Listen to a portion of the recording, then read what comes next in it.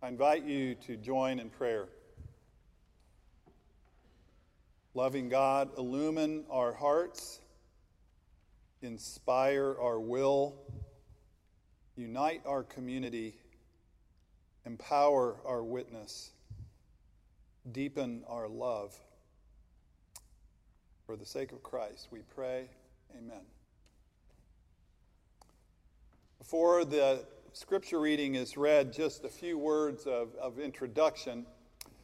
It's been observed that the Holy Spirit is the Cinderella of the Trinity. You know, the God the Father and Jesus the Son are always invited to the ball, but often it seems it's the Holy Spirit who is left at home, as it were, except today.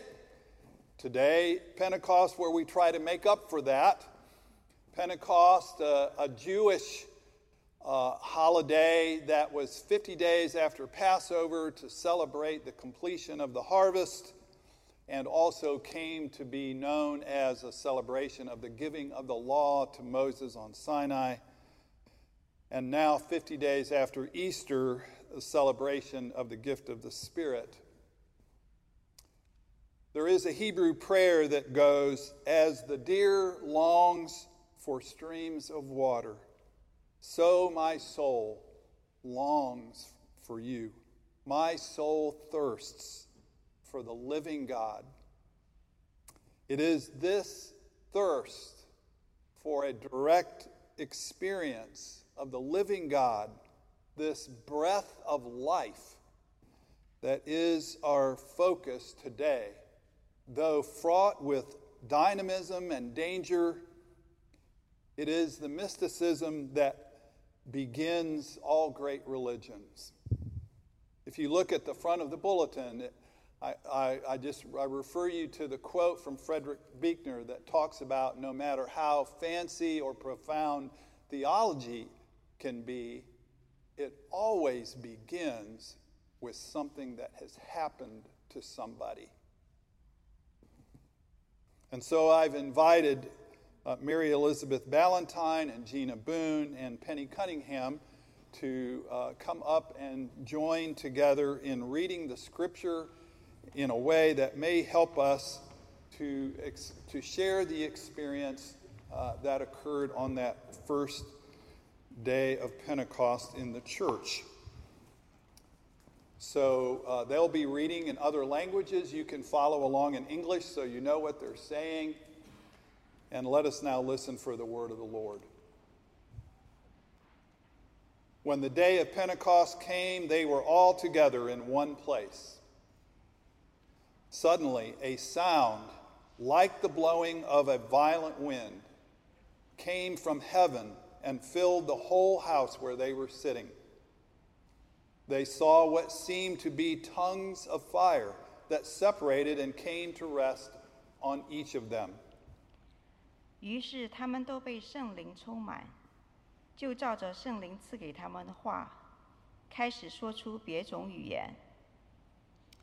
Or il y avait un séjour à Jérusalem des Juifs, un bieux venu de toutes les nations qui sont sous le ciel.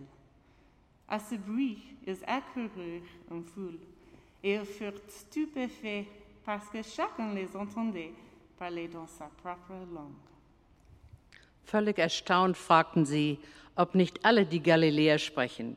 Wie kommt es denn, dass jeder von uns sie in seiner Muttersprache hört?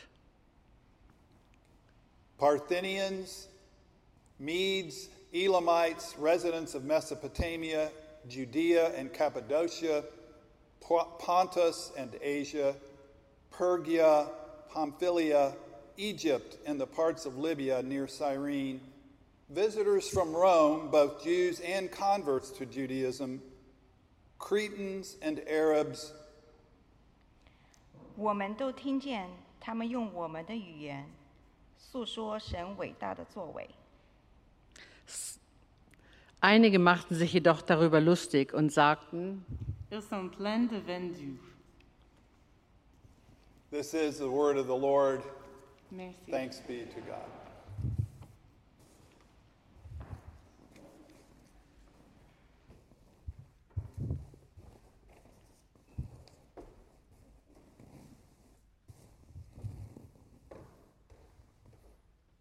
I don't know how many languages you studied in school.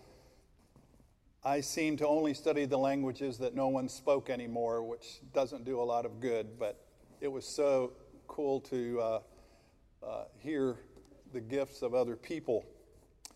The pandemic has been an educational experience for us. It's been like 3 consecutive semesters of learning about human perseverance and the meaning of community and how we affect each other, and about medical research and disinformation and how our choices in all of our personal and individual freedom may be limited by the public good.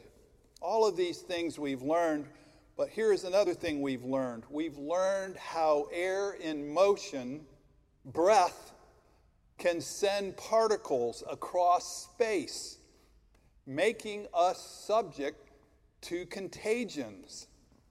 Who knew? We've worn masks. We've refrained from expelling our breath in cheering or shouting or singing. We've learned that breath, wind, spirit, all the same word in Hebrew, ruach, can be infectious. I guess we've always learned that a spirit can be infectious.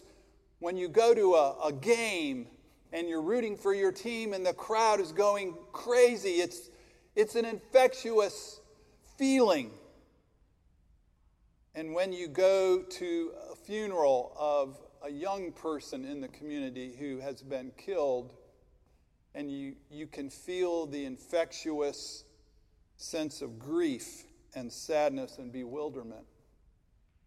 You can feel the sense of rage or hope that a political leader can give you at a rally or at a protest. Yes, spirits are contagious. So it begs the question, obviously, here, is anyone in danger of catching a Holy Spirit here? I ask this question of myself and of us, not to accuse or to scold, believe me, more so out of concern for us. Because you are folks who tend to have a lot of responsibility. You lead other people. You set examples. You get a lot done. And so, because you're that kind of people, it would be easy to miss the importance of the inner experience of the Spirit in the Christian life. Because we know that fundamentally being a Christian is not a list of responsibilities or a performance. We know that. And in our Reformed and Presbyterian tradition, we've always struggled with this balance of knowing God in our heads and experiencing God in our hearts. John Calvin said, as long as Christ remains outside of us, we are separated from him. Did you know that? That he actually had an inner life. He wasn't just all in his head. But in our history as a church, we've emphasized a great deal the intellectual understanding of the Christian faith. Back in the Great Awakening in the early 18th century, there was this big controversy called the old side versus the new side. And in the old side, they, of course, focused on good theology, on things being decently in order, on the ability to describe God and to define God and to control the means of salvation in an orderly way. And of course, then the new side were these people that said, no, we've got to have an experience of the holy. it's order versus ardor. And so the new side wanted this personal experience. They almost felt that anything that was planned and orderly could not be of the Spirit. It's got to be spontaneous. And of course, the people who on the old side said, spontaneous, how could you be so irresponsible? And so they were suspicious of anything that smacked of manipulating people's feelings, or might even ask people to act fake enthusiastic. I want you to think back. I'm going to take a little bit of a risk here, but I want you to think back to your first kiss. I'm not even sure this counts as my first kiss, but I'm going to say it was middle school with Cheryl. And Cheryl sat in front of me in Latin class. See, I told you I took these languages that nobody speaks. She sat right in front of me, and I spent months staring at the back of her neck. And she was really cute, I thought, and I wondered how in the world will I ever strike up a conversation with the back of her neck. Never happened, but it did so happen that St. Andrew's Episcopal Church on Lone Star Road would have these Friday night dances in their fellowship hall. Picture Bittinger, Friday night dances, live bands. And so we would show up, and of course, middle school, what do? Well, the boys are over here and the girls are over here. It's just as awkward as can be. You know, I'm there with my friends, but I had I just wanted to protect myself, really, and not look like an idiot. And so one time, Cheryl she comes over and gives me a peck on the cheek, just out of the blue. And, I was just on a cloud. I just sort of floated right out of that fellowship hall and floated all the way back home. It was amazing. Now, nothing ever came of it, okay? I never really talked to her. We never danced. But it didn't matter. I had that experience that changed how I viewed Cheryl.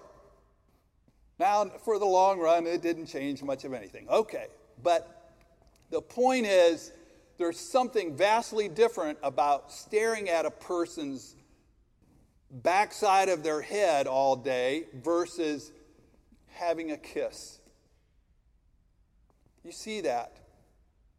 And so I'm asking us, what kind of experience of intimacy are we seeking with the one who made us?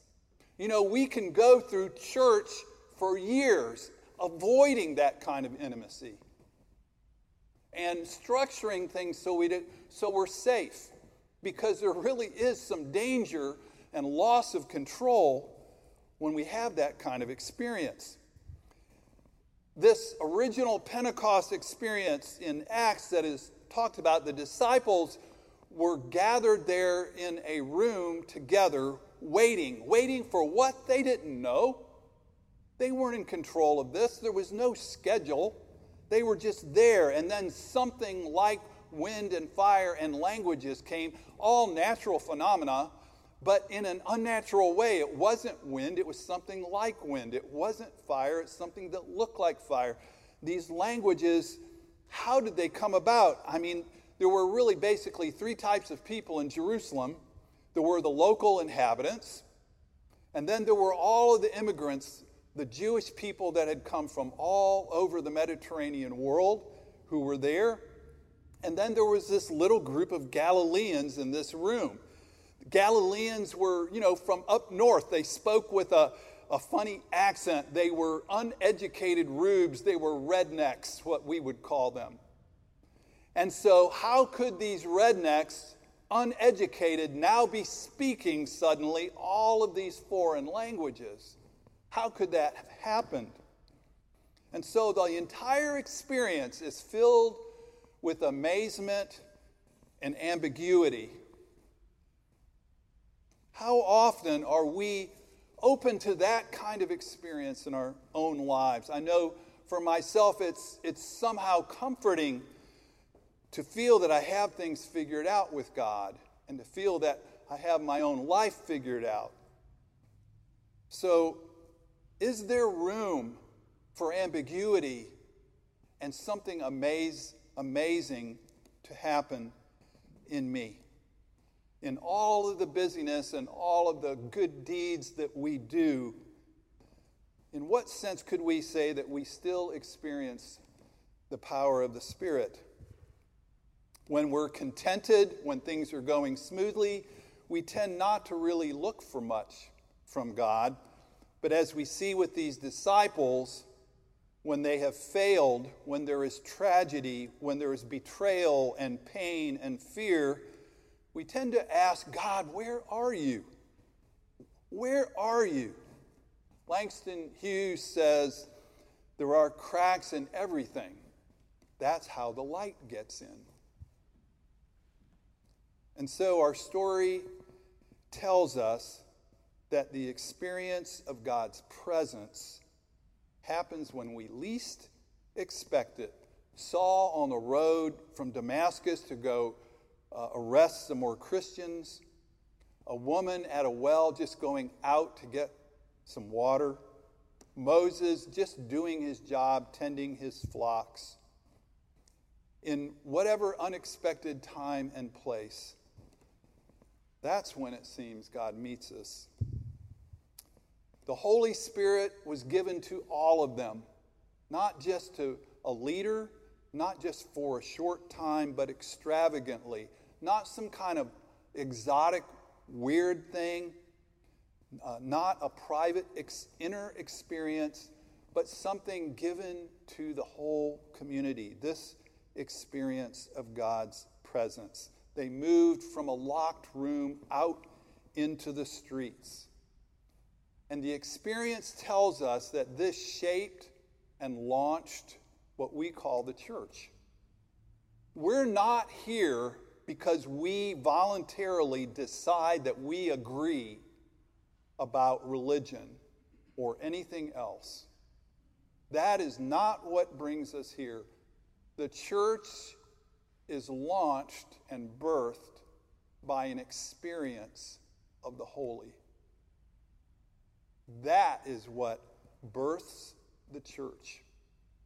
And that is the continual experience that the church feeds off of or drinks off of, if you will. The Spirit empowers us to cross boundaries and go through barriers of race and ethnicity, economic status, gender identity, and nationality. That is why we go to Haiti. Or if we can't go, we send our money. That is why we go to West Riverside Elementary to have lunch with a child. Not because we're taking the Spirit with us, it's because the Spirit is there. The Spirit is there. And it is not my area of expertise to talk about immigration policy and macroeconomics, but it is clear from this text that the good news is meant for everyone, and that the Holy Spirit is on both sides of every border and every door. And the people on either side are sisters and brothers in Christ. And that should matter in some way. If you ask me if Jesus literally raised Lazarus from the dead, literally walked on water, literally changed water into wine, William Sloane Coffin said this. He said, I will answer, for certain, I don't know. But this I do know. Faith must be lived before it is understood. And the more it is lived, the more all things become possible. So, beloved children, may we experience, may we seek and be open to that beloved Spirit that unites us, so that we know that we are children of the Most High.